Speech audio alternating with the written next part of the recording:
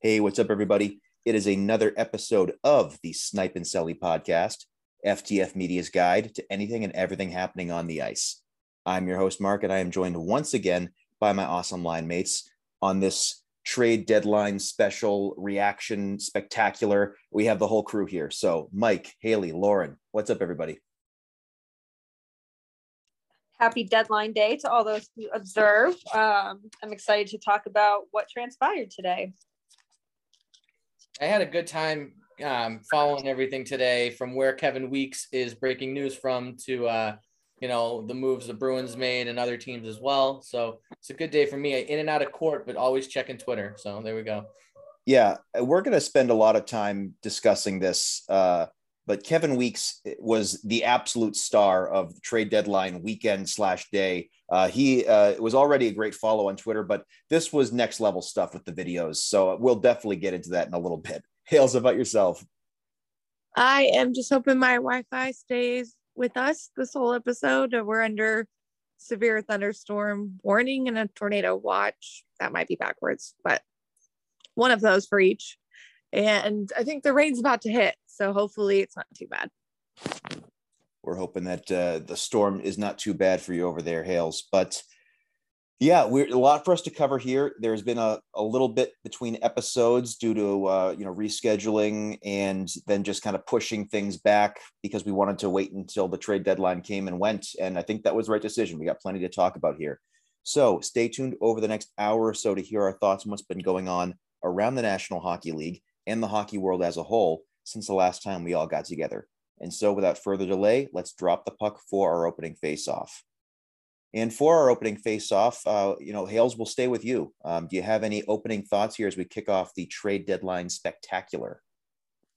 Just want to say to all of our listeners that we all know this is not my forte, so don't be mad at me if I don't know a whole lot when it comes to this. But there was a Flyers move that I did call, so pretty excited about that.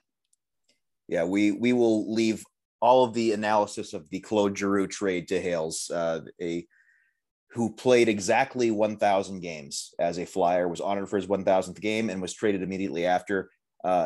Finished with exactly 900 points in those 1,000 games, so it was kind of very, very symmetrical, start to finish for Claude Giroux's career. So we'll be sure to touch on that in a little bit. Lauren, about yourself, any opening face-off as we get this episode started? Yeah, last weekend I was reminded that the world is not all gone to bad words, because I went to the St. Patrick's Day parade in Worcester with Derek and a bunch of our friends, and I don't carry a purse. I'm dumb for not doing so, but I ended up in classic Lauren fashion, dropping my debit and credit card in a crosswalk on Park Ave in Worcester, and a lovely couple found it, and they tracked me down on Instagram and was able to return it to me. So just shout out to them, shout out to good people, and I hope good karma follows them for the rest of their lives. That's awesome. That's a really cool story. Great to see good people out there. And then in general, Worcester, Massachusetts gets a bit of a bad rap from people. It's actually gotten a lot nicer in recent years. I really enjoy Worcester. A lot of good bars and restaurants out there. And the Woo Sox are out there as well. That's a nice summer stop. Everyone stop by and see Derek and Lauren at Woo Sox games. But yeah, I'm a big fan of Worcester. So not very surprised that good things happened to you over there in Worcester over the weekend, Lauren. Mike, how about yourself? Any opening face-off thoughts for us as we kick off this episode? Oh, certainly. And as this was going to be my opening face-off last week, so it's a little stale by now, but I still needed to get it in there. One of my favorite pastimes of this season has been talking trash about the NHL schedulers and how horrible so many things have been this year. And in what world do you make there be a day during the NHL season where there is only one NHL game on, and it is the Coyotes and the Senators? It was a Monday night. I get it. It's fine. But you have the Heritage Classic and the Nashville game, which are competing against other NHL games. And then weeks later, you have the Coyotes against the Senators, the only thing that NHL fans can watch. Be better. Yeah, I Totally agree there. And also another kind of point is, listen, today was trade deadline day, as we're going to discuss in a bit. There were a lot of deals made, not only today, but also over the weekend. And, travel is not exactly operating on a, efficient manner at the moment. So having games on the night of deadline day seems like a dumb idea. I feel like that's something, as we harp on NHL schedule makers, you should not have games on deadline day because, there are players who could be moving around. Suddenly, God forbid someone swings a deal and they have to call up, AHL players on an emergency basis. It just seems like a better idea to not have games on trade deadline day. So, maybe that's something that the NHL does in the future. But yeah, that schedule making has been very rough this year, and we have harped on it quite a bit on this show. As for myself, obviously this milestone itself is a little bit dated, but Alex Ovechkin did pass the wonderful, the amazing Jaromir Jagr over the past week in career goals. And Jagr congratulated him with a video that almost seemed like a little bit of a threat. If you watch the video, and I mean that jokingly, of course, Jaromir Jagr basically said, "Hey, Ovi, congrats on passing me in goals, but I haven't actually retired from hockey." So, Jaromir Jagr, that man is the eighth wonder of the world. He quite possibly could, even at his age, step onto an NHL ice surface and score a goal or two. So, Ovi, don't rest on your laurels. Even though you're probably ticketed for 900 goals, as long as Jagr is still ticking, he could always come back, and I hope he does. That'd be wonderful to see. As anyone who's listened to this program regularly knows, Jaromir Jagr is my favorite hockey player of all time. So that was a cool little video. And, even if Ovechkin isn't completely threatened, I think like a little bead of sweat developed on his forehead when he saw that video. So, but congrats to Ovechkin as he, at this point is approaching 800 goals. By next season, he'll definitely be there. And, Gretzky at 894 it's on the horizon. He definitely has a chance to do it.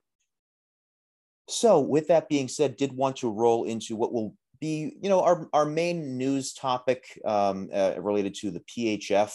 We're going to talk, some women's hockey here before we roll into the trade deadline. We have a lot to cover for the NHL trades that were made today. But for anyone who has not been following the developing issues between the PHF and the PWHPA, which is the Professional Women's Hockey Players Association.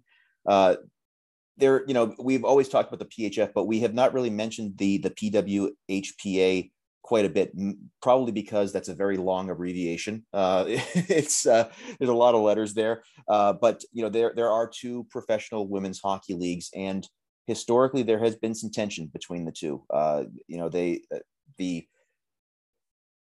Fans would like to see these leagues consolidate and have the best women hockey players in the world operate under one umbrella, like we see in the National Hockey League. However, that's not the case. So over these past couple weeks, the PHF has basically gotten to the point where they're trying to move forward. They have a $25 million investment that we talked about from their board of governors. And there was recently a new ownership of the Toronto Six announced. So Hockey Hall of Fame member Angela James, who had been involved with the Toronto Six, is now part of the new ownership group of the Toronto Six. And just before the PHF announced this sale officially, she posted a lengthy note on Facebook in which she accused the PWHPA of basically stunting the growth and the development of women's hockey because of its refusal to merge. And essentially what she said was, right now, I'm so disappointed in the PWHPA. Whose interests are you trying to protect? Why can't you work out these differences instead of suppressing and handcuffing the elite women's athletes in the progress of the program already made?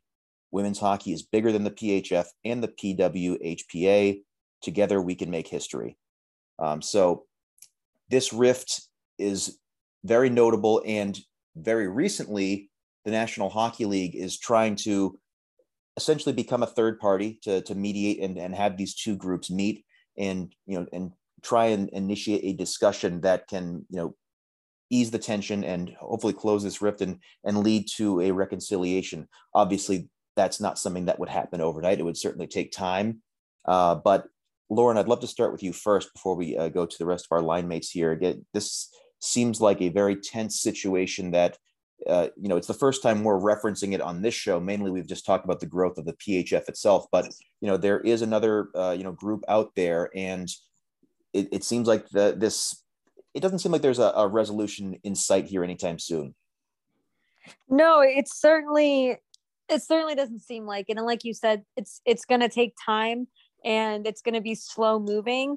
But I think it's, at the end of the day, I think this is kind of a good thing for everyone. I think that if you can put this aside and try to just focus on growing the game, and it's been such a slow process anyway, and trying to grow women's hockey. And I do think it's made strides over the last 2 years in particular. And I still think they're doing great things this year with kind of putting the playoffs in Tampa and just being, just kind of marketing through the NHL in some ways, just wearing the jerseys and small things like that. But it goes so far beyond that. It goes so far beyond your NHL affiliated team wearing those jerseys. Like everyone needs to just start fresh, put everything behind them, come to the table on a clean slate and just work it out. And I know that's so much easier said than done, but if they can at least start there, that's a good start.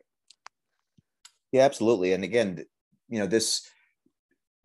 we've noted on multiple episodes the progression that the PHF in particular has been making. There's money, there's investment being tied up in this league. Expansion is happening.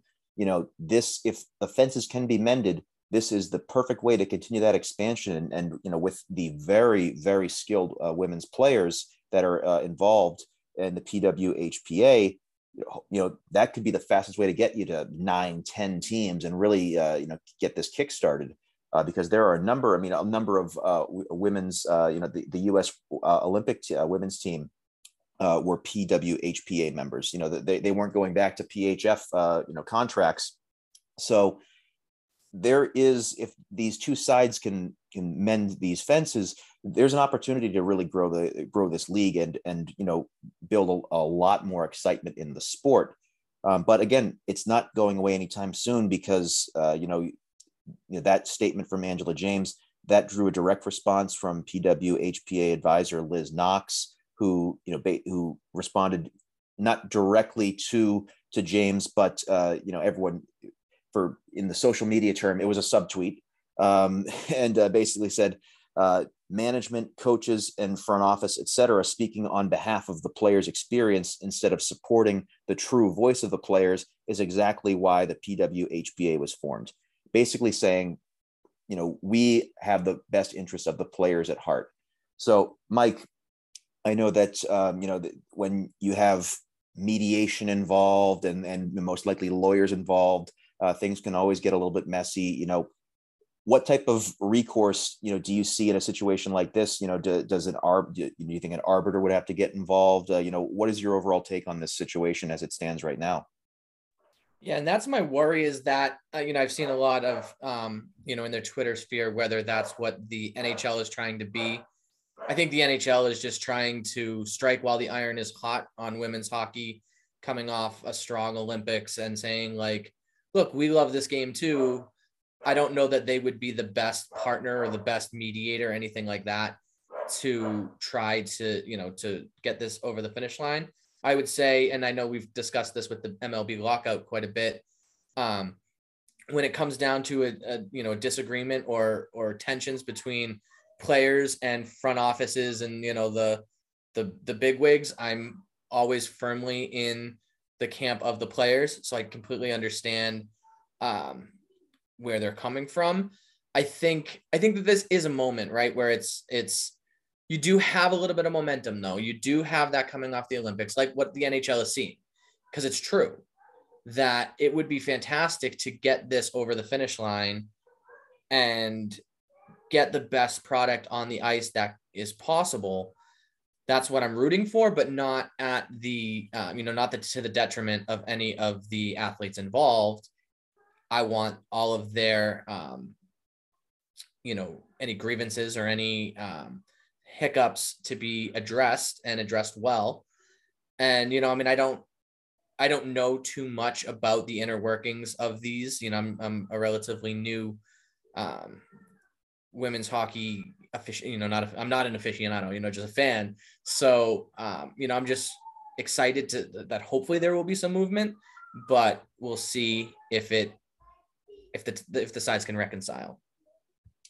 Yeah, well said. And again, this is, any sort of reconciliation too. We're not talking about like okay, these sides agree, we're going to consolidate, you'll assign players to, to the Pride and to the Six and to the Whale, or like that's not what's going to happen here. Any sort of reconciliation would most likely then start, a multi-year process to consolidate these two groups and potentially accelerate, league expansion. So this is not something that just, someone waves a magic wand and it goes away. But like you said, hopefully we can have actual mediation. The NHL certainly is not skilled to lead this mediation. Gary Bettman, despite his status as commissioner of the National Hockey League, as he's pointed out many times, he's not a lawyer. So he's not someone who should be overseeing this. So hopefully the NHL can at least get them in a room together and try to move get this going in motion. It's actually funny too, before we move on to Haley, that you referenced the MLB lockout, because it's been about 2.5 weeks since we recorded. So the last time we recorded, not only was the lockout still going on, but there was no actual light at the end of the tunnel. We didn't know that we were getting close to a resolution there. I just find that funny that it's been about 2.5 weeks since we recorded. So we have baseball again, and Trevor Story's playing for the Red Sox. It's fantastic stuff. But Hales, I want to go to you next to see what your thoughts are on, this rift between these two groups, and, what do you think it would mean for, women's hockey as a whole? Again, because, this group does have some of the very best women's hockey players in the world, and, they're not in this growing league at this point. This really needs to happen. Yeah, I mean, I want what's best for the players, right? Like, I want to make sure that the players are taken care of and this growth keeps happening, because we need more teams, right? I mean, there's very few teams when you really look at the PHF. I want more. So if this is definitely a way to go to get it, then, I hope that they can come to an agreement pretty quickly. It's not going to be easy. I mean, you look at all the other sports, the lockout, even the lawsuit with the women's USA Soccer, and the kind of mediation that they had to go through just to come to an agreement. And that took years. So, you just don't know how long this is going to take. But in the end, all I want is for women's hockey to just keep growing at a fast pace that it is, get more people watching, get it on TV. I'm really excited for the future of it. And, excited to see where this goes. There are some pretty incredible players that played in the Olympics that I'd love to see, on a team and be able to watch them pretty regularly play. Absolutely. Well said. And again, this is not any of us advocating for, okay, one side just completely cave and merge with the other. I mean, there are, as noted, the PWHPA, they are specifically a players facing organization, and they're looking out for the best interests of their players. Whereas the PHF, they are ruled by the Board of Governors. They have been pouring capital into this league, but there, were rumblings that the players were not made aware of, the most recent changes, despite the large investment in the, so, you have collective bargaining agreements. We just dealt with that in baseball. So any sort of agreement does need to be for the best interest of the players. So hopefully that can take place. Obviously, the PHF is dealing with, they need to name a new commissioner, a new deputy commissioner. They've partnered with Octagon Strategic Development in order to do that. So they have a search committee looking for their next commissioner right now. I'll just put it out there. I'm interested in the position if you guys want to give me a call. But there's a lot of work that needs to be done in the PHF itself, much less this merger. But hopefully we see, some movement here soon, because it really would be fantastic for the sport if you could see all the very best players in the world in this league, especially with the new television distribution, especially the deal with ESPN Plus. So we're really hopeful that this can continue to develop. And, as there have been developments in this story, and as there will continue to be developments in this story, we'll be sure to talk about it on the pod. But in terms of, just overall hockey news, that was kind of it for because, the big focus is on the trade deadline. And we are going to go back to the PHF towards the end of our show to do our Isabel Cup playoff preview, because the Isabel Cup playoffs are this weekend over in Tampa. It's very exciting. But in the meantime, we do have the NHL trade deadline. It was real, and it was spectacular. And anyone who's a 90s person will understand that reference. Dating myself quite a bit there, but a lot of moves happened over, really over the past week, but specifically over the weekend. And then today, even after the 3 p.m. trade deadline, there were like 30 trades in the queue at the NHL league office. So like trades weren't being announced until like 5:30 p.m. because they counted, but they were still in the queue. And so you needed the trade call to happen and the league to sign off on it. But so there were just a ton of moves today. So I wanted to start off with Lauren and then Mike.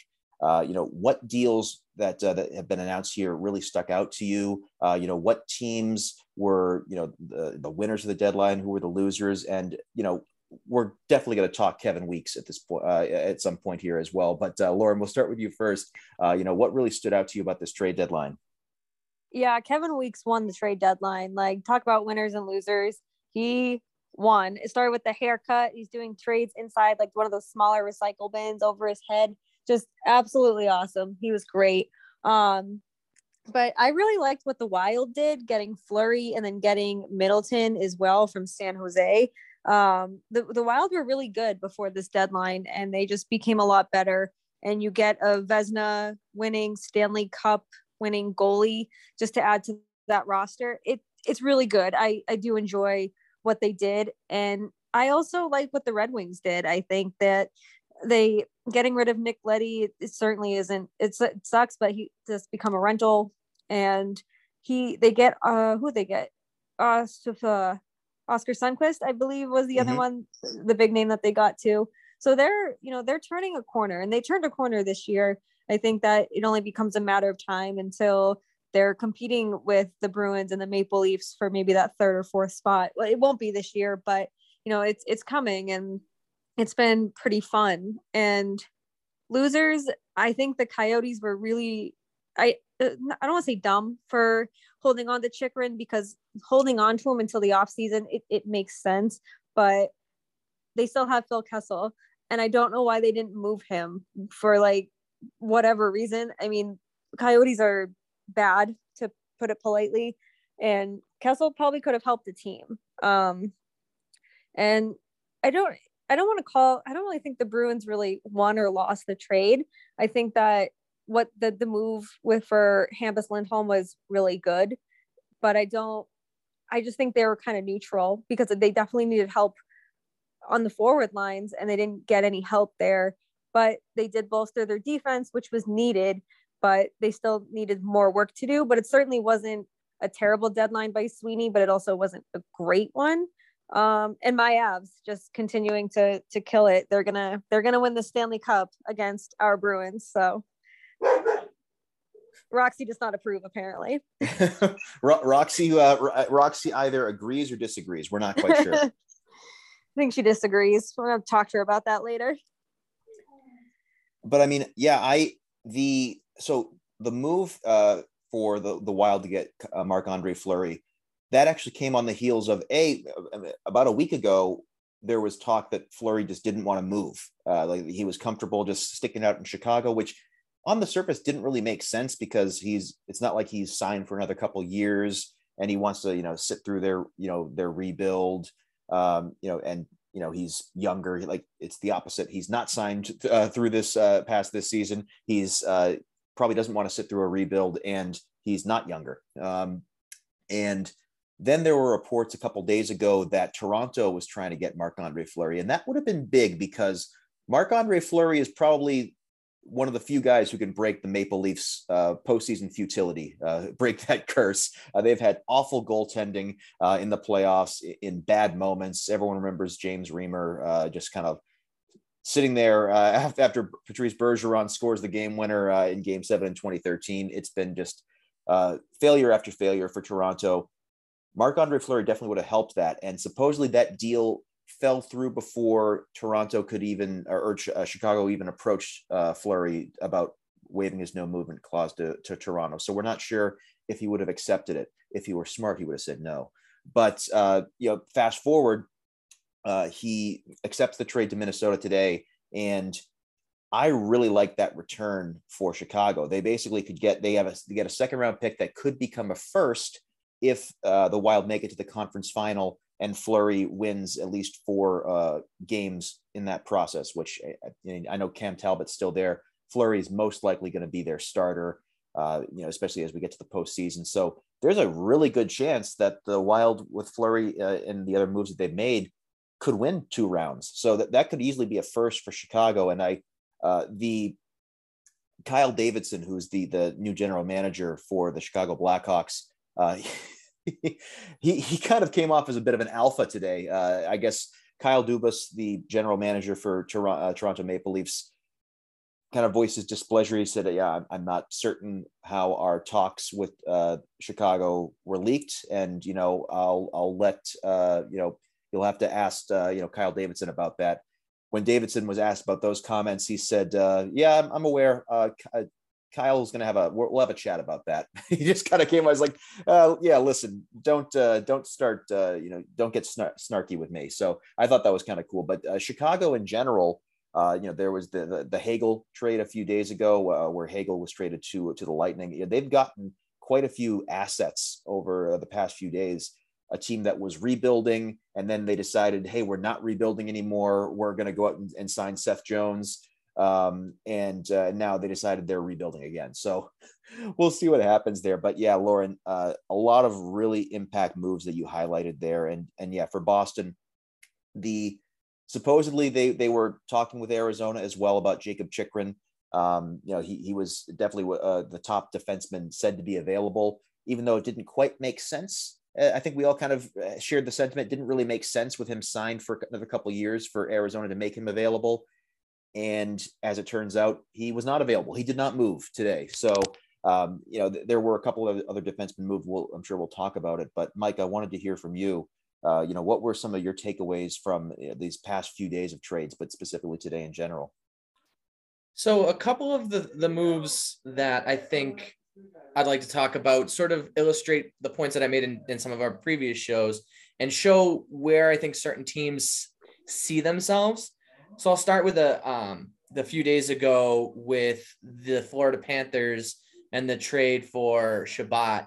I think on the last show when we previewed the trade deadline, I said that one of the teams I was really looking at was Florida trying to strengthen their back end, right? Strengthen the blue line. They're a team that scores over 4 goals a game. They have, half a dozen players with over 30 points this year. But they're in a shootout every night because they can't stop the puck. I think they didn't get great value for Chabot. And I prefer guys like Chychrun or, Lindholm, who the Bruins got, but it just showed that they're in that, let's get a rental. Let's get someone on the back end who can help us make a push and prove me right and end up in the Stanley Cup this year. So it made sense to me, but it wasn't, I feel like there was a lot of reaches this year. And again, I always compare it to other things. That's what I've seen in NFL free agency too, right? Where you see all of these overpays and teams just like going for it right now. And then other teams that sit back. So like the Bruins, who sat back and they addressed their most pressing need. They got a top 4 guy. They immediately extended him. And that was, a lot of the reaction right after the trade was what an overpay, and I got really frustrated with people because I thought it was a good trade, especially. I think this is one of those trades that I think was perfect for both sides. And Lauren actually had a piece on NESN.com that everyone should read about how this was a really good trade for both sides, because the Ducks weren't keeping Lindholm past this year. They got a good return, young players, a bunch of picks for a star, and the Bruins got their star, who they were immediately able to extend.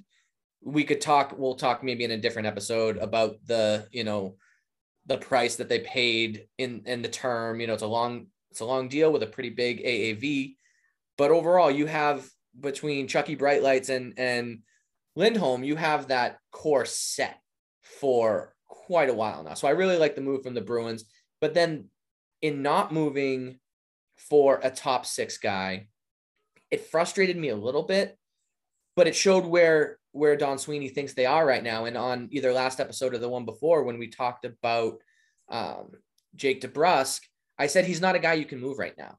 You have him, he's cooled off a little bit since that episode, but here's a guy who can give you numbers down the stretch run, who can produce in the playoffs, and you don't just make a trade just to make a trade.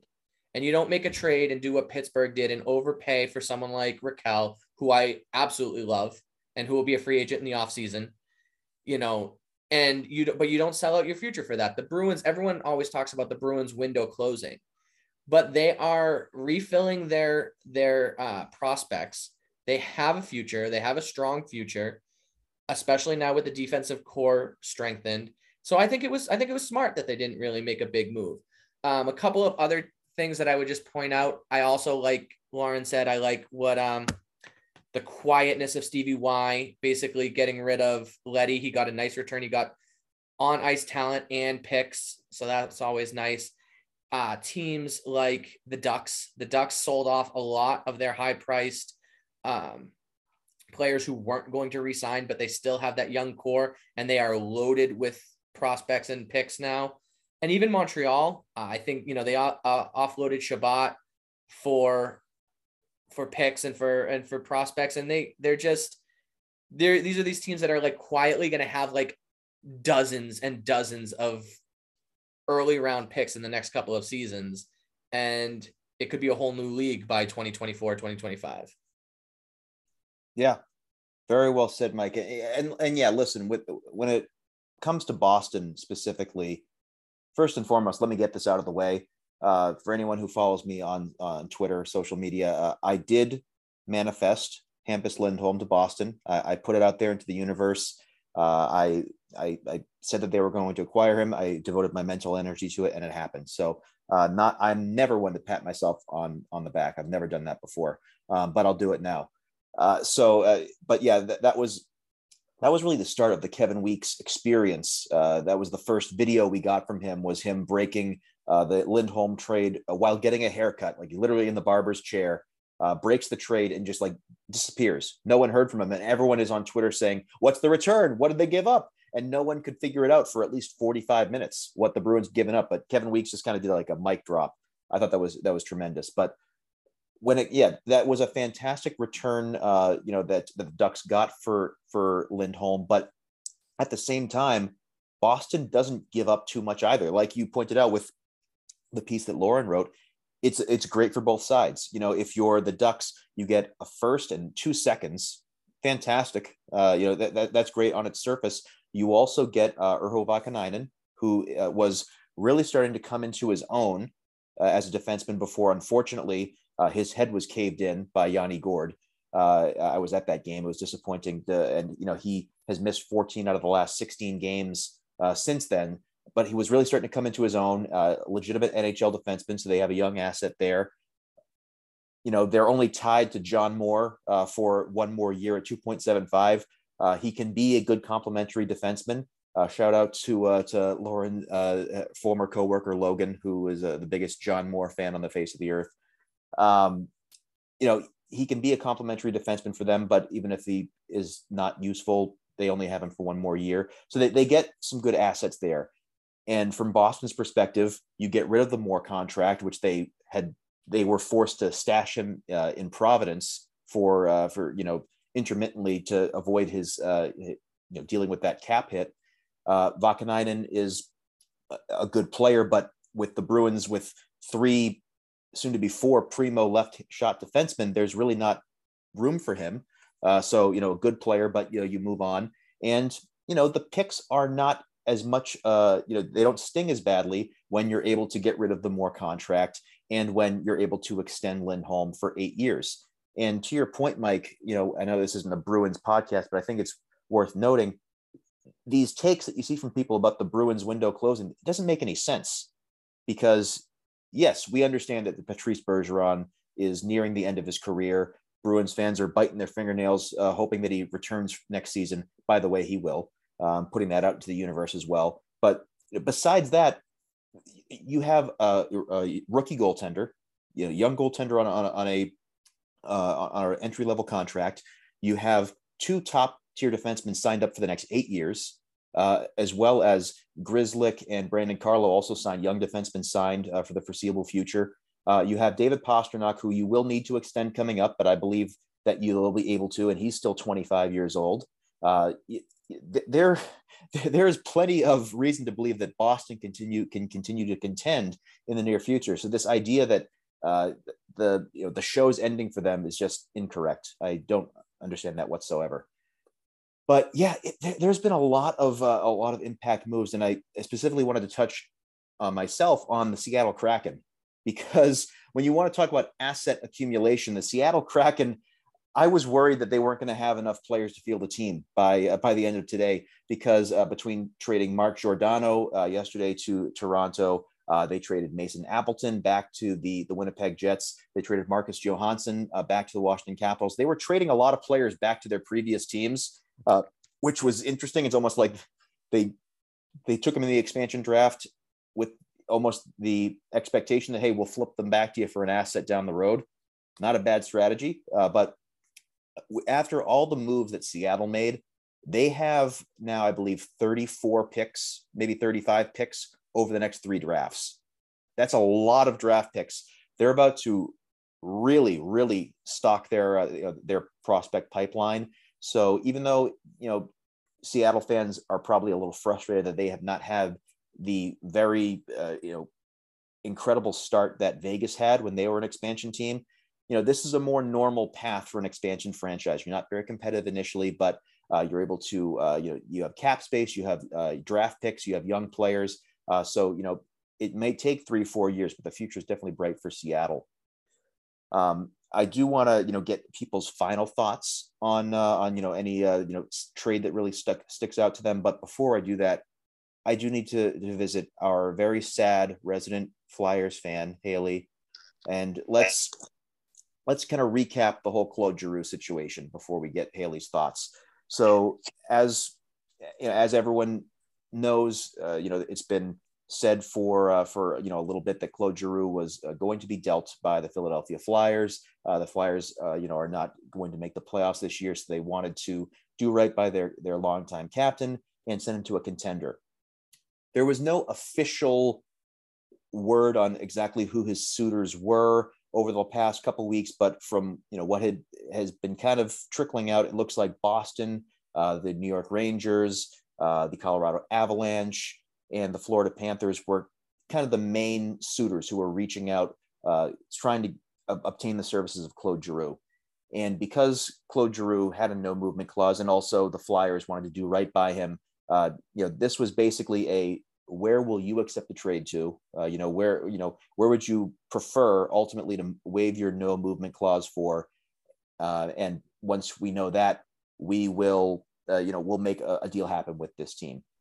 Supposedly, Claude Giroux vetoed trades to the Boston Bruins and the New York Rangers. I don't know specifically what his feedback was when it came to the Boston Bruins, but specific to the New York Rangers, as a longtime Flyer, he basically just refused to suit up for the New York Rangers, which I think I much respect for that. And I think it ultimately came down to the Avalanche and the Florida Panthers, but it was the Panthers that Claude Giroux ultimately wanted to go to, and because of that, the return was not quite as much. So I wanted to hear from Haley, because obviously the intent here is to do right by your captain.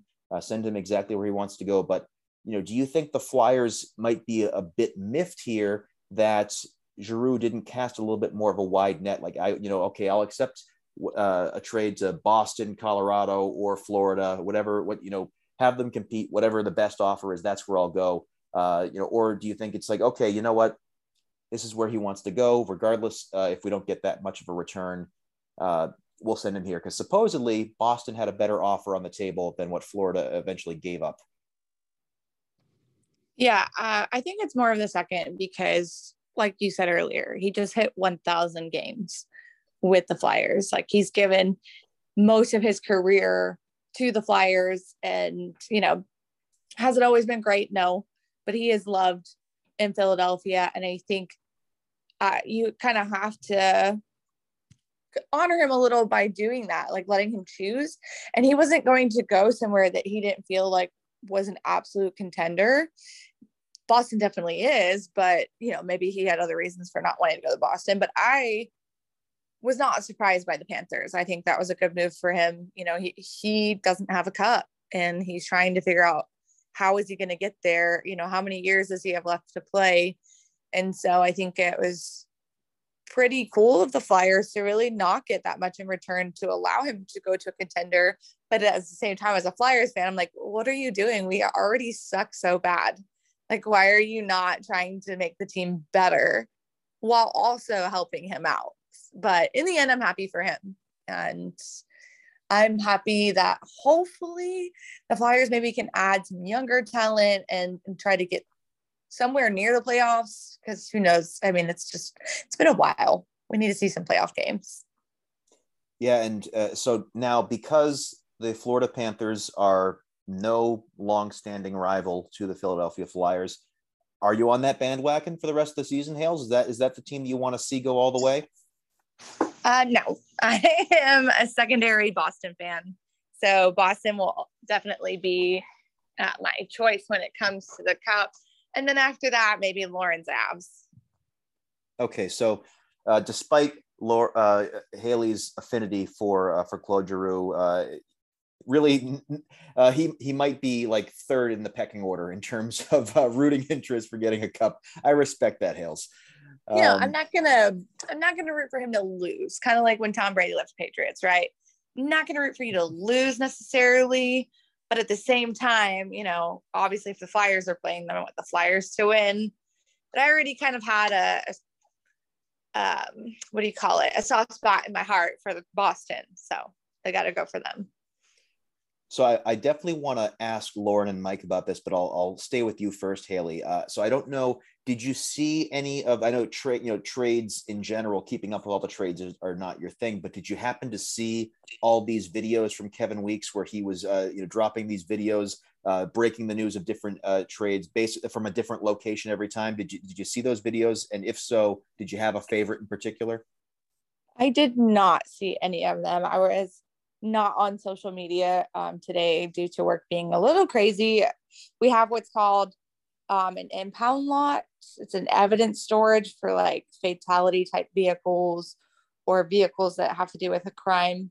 And somebody cut a hole in our fence and was inside of it. So it was a crazy Monday. I really didn't see any of the videos, so I can't tell you which one's my favorite, but I enjoyed your story earlier about, breaking news and then just being like, okay, bye, I'll come back in 45 minutes.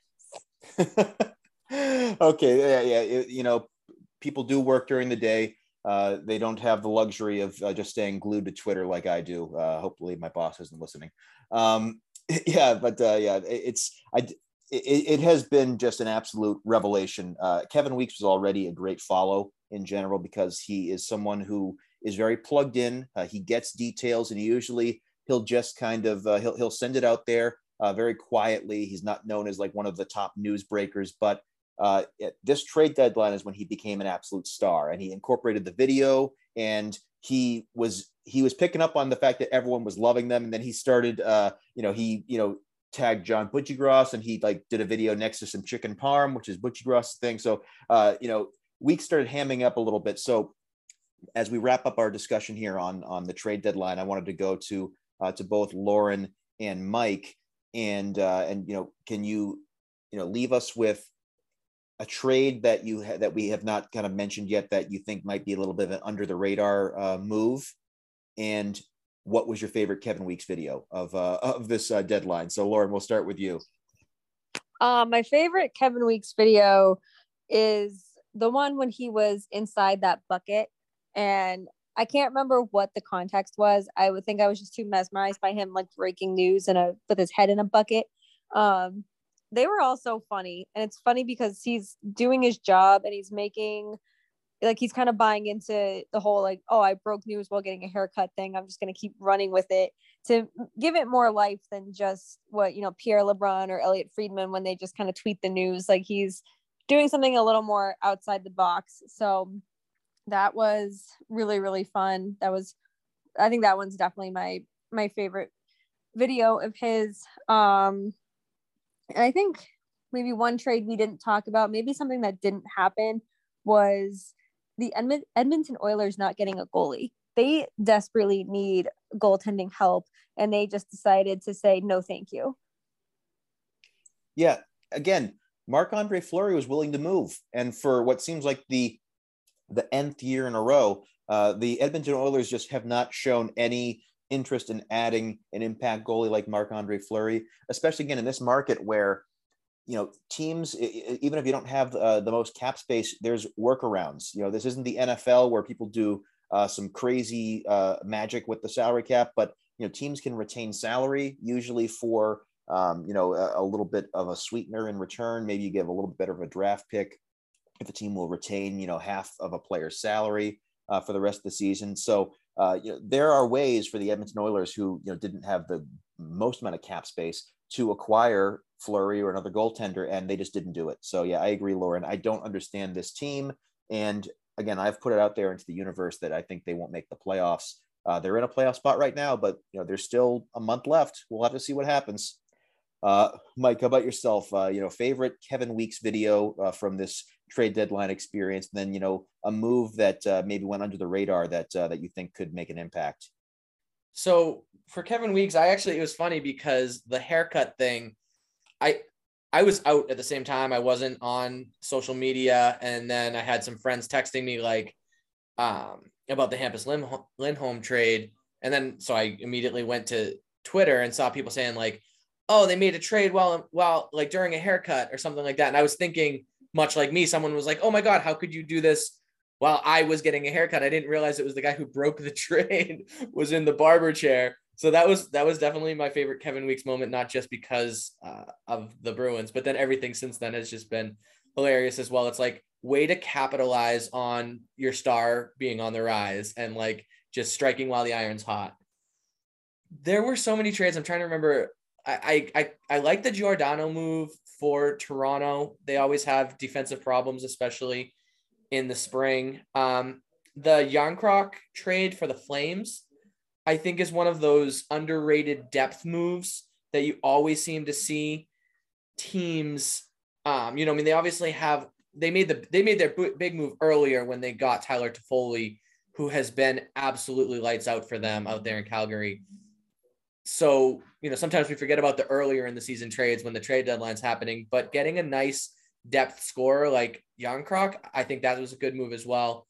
So those would be my two. I think Mark Giordano, rent a player for Toronto, and then Järnkrok out in Calgary. Yeah, well said, Mike. As for myself, so the Kevin Weeks experience in general, I did mention kind of my favorite already was him incorporating the chicken parm, and he was like incorporating his some of his coworkers. He had Ryan Callahan over at ESPN come on and do a video with him. He did one final video, like looked like he was in bed, like he literally like he was like under the covers, like tired after a long day of breaking trades, but I also like the way that fans were having fun with this. This is exactly what hockey needs. You had people on social media. There was a hilarious video that I retweeted earlier of it was the very famous portals scene from Spider-Man No Way Home, where Spider-Man's friend Ned is trying to find Peter Parker, and he opens up a portal, and in the actual movie, spoiler alert, Tobey Maguire walks through, the original Spider-Man, but a hockey fan instead superimposed Kevin Weeks into the portal. And so Kevin Weeks emerges and goes, "Hey, NHL fans, hope you're doing well. It's Weeksy here." And I lost it. I thought it was a hilarious video. So like fans were kind of making their own. There was like someone photoshopped him into Bikini Bottom, you're breaking a trade from SpongeBob. So if that was my favorite part of this deadline, is that fans, like, this is what the NHL needs, and the NHL, thankfully, because we talked about how they couldn't poke fun at themselves after the Kodak Black thing in the suite in Florida, but the NHL tweeted out a video about all of the trade videos that Kevin Weeks had been dropping, and I'm like, okay, thank you, thank you for having fun with something and getting fans engaged and kind of driving engagement. Like, that's what you need to do. So that was my favorite part of the Weeks experience, was seeing that happen, and people really having fun with it on social.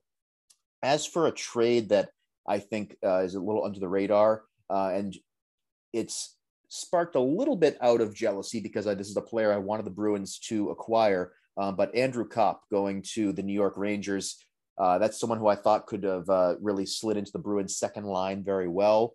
Maybe they could have moved Eric Howla elsewhere and really bolstered their scoring attack.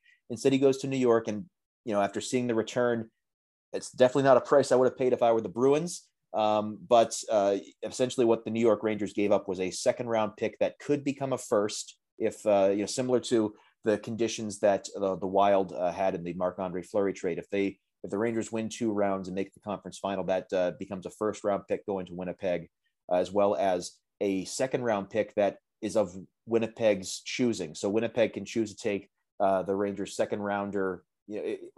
Theoretically, they could choose if that second round pick becomes a first. Winnipeg could then choose, okay, we also want your second rounder this year, or they can have their second rounder in 23. So theoretically, if the Rangers do well enough in the playoffs, and Andrew Kopp, logs playing time, the Rangers might have to give up their first 2 picks in this draft. That's a bit of a hefty price.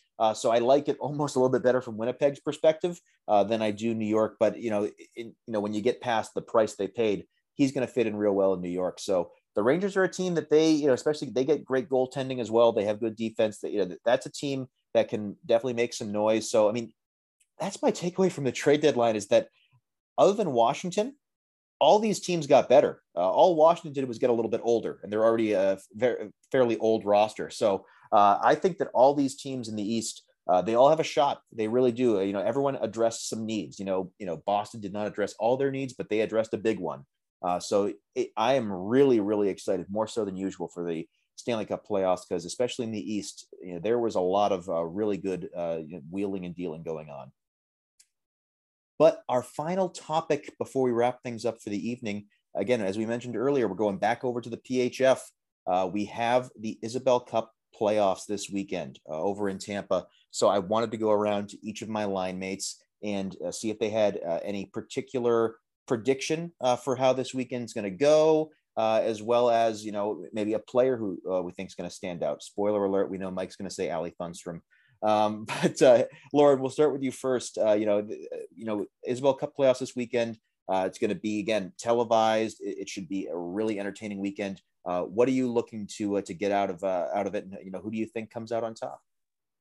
It's going to be a lot of really, really good hockey. I think that all these teams this season have shown flashes of a lot of dominance. I do think that the Connecticut Whale, as much as it pains me to say something nice about Connecticut, is they're going to come out on top. I think they're extremely talented.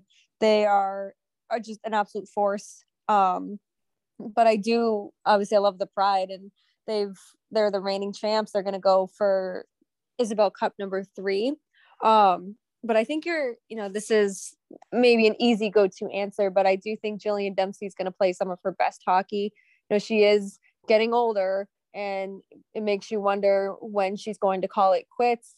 So I want to see the absolute best and most dominant hockey from her in Florida, and I think we're going to.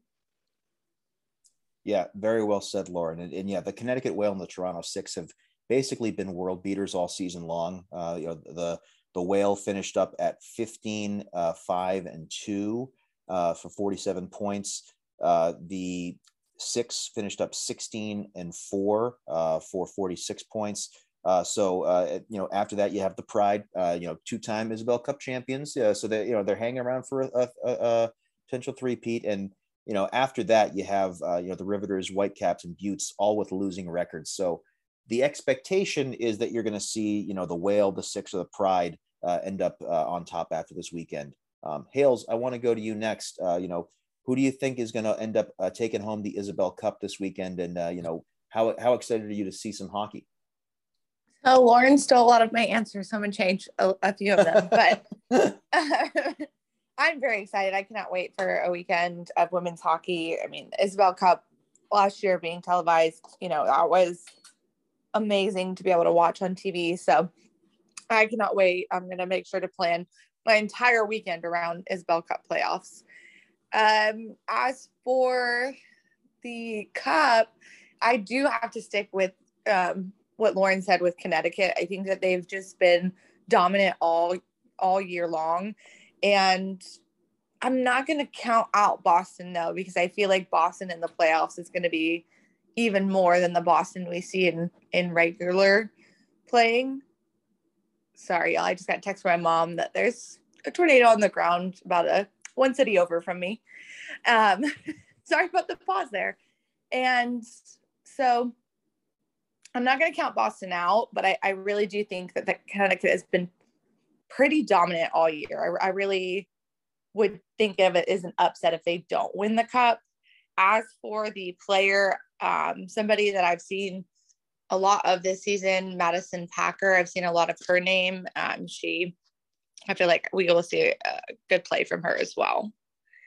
And I'm going to Google this tornado now. Yeah. So I can see where it's headed.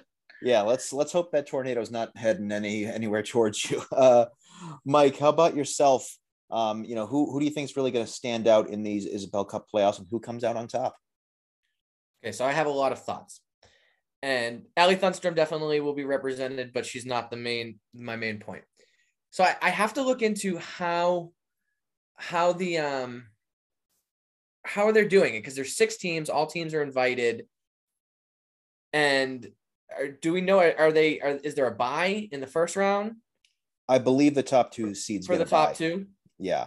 All right. So what hurts then in my mind is that the Boston Pride just got worked by the Buttes, who's the Boston Pride is 3rd, the Buttes are 6th. So then, you'd have the 3-6 matchup. That's not ideal, because while the Buttes have had a really difficult season, they did just sweep the Pride over the weekend. Other than that, Toronto seemed like the runaway all season. And then the last weekend of the season, they, in true Toronto hockey fashion, they fell out of first place and the Connecticut Whale jumped ahead of them. So that's going to be huge for seeding if Toronto has to face the Pride, who would be the top remaining seed if they do beat the Buttes, which they will. I'm very confident that the Pride will actually beat the Buttes, as much as I'm giving them a hard time for ending the season on a low note. So instead of having to face the Riveters or the Whitecaps, they're going to have to face the Pride, who knocked them out last year, who are their nemesis. So it's just so classic Toronto. Because now they're either going to have to face the Riveters or they're going to have to go against my girl, Ali Thunstrom, who is a world beater. So then my thought will be, it'll be the 6 against the Pride and the Whitecaps against the Whale in the semis. Boston will move on. The Whale will move on. Kennedy Marchment, 20 assists. What is it? 13 goals, so 33 points, led the PHF in goals this year. Absolutely I'm sorry, not in goals. Ali Thunstrom led in goals. She led in total points. So they'll face off in the final. And while Connecticut has been an absolute wagon this year, my player to watch for the tournament, it's not Ali Thunstrom, it is Katie Burt. Katie Burt, who has been splitting time between the pipes in Boston, but ended the season with a .958 save percentage, by far the best in the league, a 1.41 goals against average, by far the best in the league. And great goalies play their best hockey in the playoffs and in the championships. Boston Pride, 3-time Isabel Cup champs, back to back on the back of their goalie, Katie Burt. Well said, Mike. Well said. As anyone who's listened to this podcast for a while knows, Mike and I are both goaltending enthusiasts. So I actually have another goalie to highlight as part of my insight here. So listen, no one, especially on this show, dogs on Toronto hockey more than me. 99% of the time it's the Maple Leafs, but I have gotten a couple digs in at the Six just because they are located in Toronto. However, the Toronto Six are going to win the Isabel Cup. That is my take. I am sticking to it. They had a little slide there at the end of the season, as Mike referenced, but I believe that the Six are going to get it together. I think they're going to play great hockey this weekend, and I believe they're going to win the Isabel Cup on the back of Elaine Julie. She's had a fantastic season in net, a 1.82 goals against average, a 930 save percentage. So very eye-popping. Again, those are Vezina quality numbers over in the NHL. She's had a fantastic year. Obviously, you also have Soroya Tinker on defense. You have Michaela Grant-Mentis with 13 goals and 30 points, leading their offensive attack. They're very well balanced. I think that the Six are going to get it together. I think they're going to have a great weekend of hockey, and I believe they're going to win the Isabel Cup. So we all have different takes out there. Lauren and Hales agree, of course, but we have some different takes. So I'm really it's going to be a good weekend of hockey. We'll see who gets the bragging rights. So with that being said, that is going to do it for today's episode. I did want to go around to each of my line mates and have them share any empty netters for us before we wrapped up the episode. So Lauren, we'll start with you. Any final thoughts as we close tonight's episode? I just saw that John Moore got traded once again to Vegas. So shout out to Logan, who's just going to follow this man for the rest of his life. And now Logan is the biggest Golden Knights fan. So shout out to him. Yeah, so there we go. So I made myself look like a fool, not waiting for that final trade, I guess, to trickle through. Again, we're 4.5 hours past the trade deadline, and there's still deals being announced. That's nuts. So John Moore does not stay in Anaheim. He goes to the Golden Knights. So we'll see if he gets to end up playing postseason hockey. As of right now, not a sure thing, but we'll see what happens. Hales, about yourself, any empty netter, any closing thoughts for us as we wrap up this episode? I just want to say that one of our FTF members, Carly, is supposed to be on the road to pick up her husband from the airport in Austin. So just hoping that she stays safe with the kind of weird weather that we're getting. It looks pretty sunny right now, but that could just be a pause in the storm. Yeah, let's make sure that that the weather stays good over there. Some good vibes. Hopefully that we don't see anything bad happen with this tornado, especially to our wonderful FTF members and their loved ones. Mike, about yourself, any empty net or closing thoughts as we wrap up this episode? So I'm not able to watch the Bruins game tonight because it's on NHL Network, which I for some reason don't have, but which also means it's blacked out on the ESPN Plus. But just I was looking at who would have thought that post trade deadline you would have a first line of Brad Marchand, Studnicka, and DeBrusk starting for the Bruins the night after the trade deadline. So that was pretty interesting, and 4 alternate captains tonight. So that's always nice to see. And the little ball of hate, the pest himself, Brad Marchand, opening the scoring in that game to a chorus of boos from Habs fans. So all is right in the world. As for myself, I did want to just share that it's looking like it's not going to happen when we wanted to see it as Boston Bruins fans, but it looks like we could see a return to the National Hockey League and to the Boston Bruins for David Krejci. Unfortunately, he has decided, even with his Czech team eliminated from the playoffs over there, that he is going to remain at home with family, not playing, but remain at home, which I think is great. Good for him, being able to spend extended time with family. But it has been reported that he could look to make a return to the National Hockey League next season. And if he does, the only team he is willing to play for is the Boston Bruins. not a huge development. Obviously that, you wouldn't think that he'd be like, yeah, after, X amount of years, let me go play for Toronto. That seemed like it'd be fun. Obviously, if he wants to go back to the NHL, it would be with Boston, but it looks like it's on the table. So even though he will not be able to help in a Stanley Cup run this year, playoff Krejci could be eventually making its return to Boston April 2023. So mark your calendars, folks. So I did want to go around to each of my line mates and have them share with our listeners where they can be found online. So Hales, we'll start with you. Please stay safe in that weather, but also, where can all of our listeners find you online?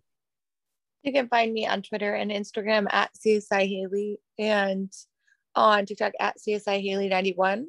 You can follow along with two shows that I co-host, which is Fierce and Flawed at Fierce and Flawed on Twitter, Fierce and Flawed Pod on Instagram, and Gridiron Girls, which is at Girls Gridiron on Twitter, Gridiron Girls Pod on Instagram.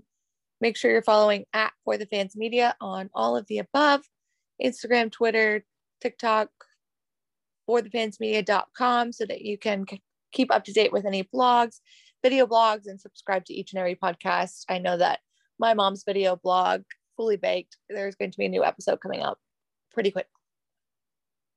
Yeah, I did see that Fully Baked will be making a return, so very excited for that. Hoping to get a lot more content on forthefansmedia.com soon as well. Thank you so much, Hales.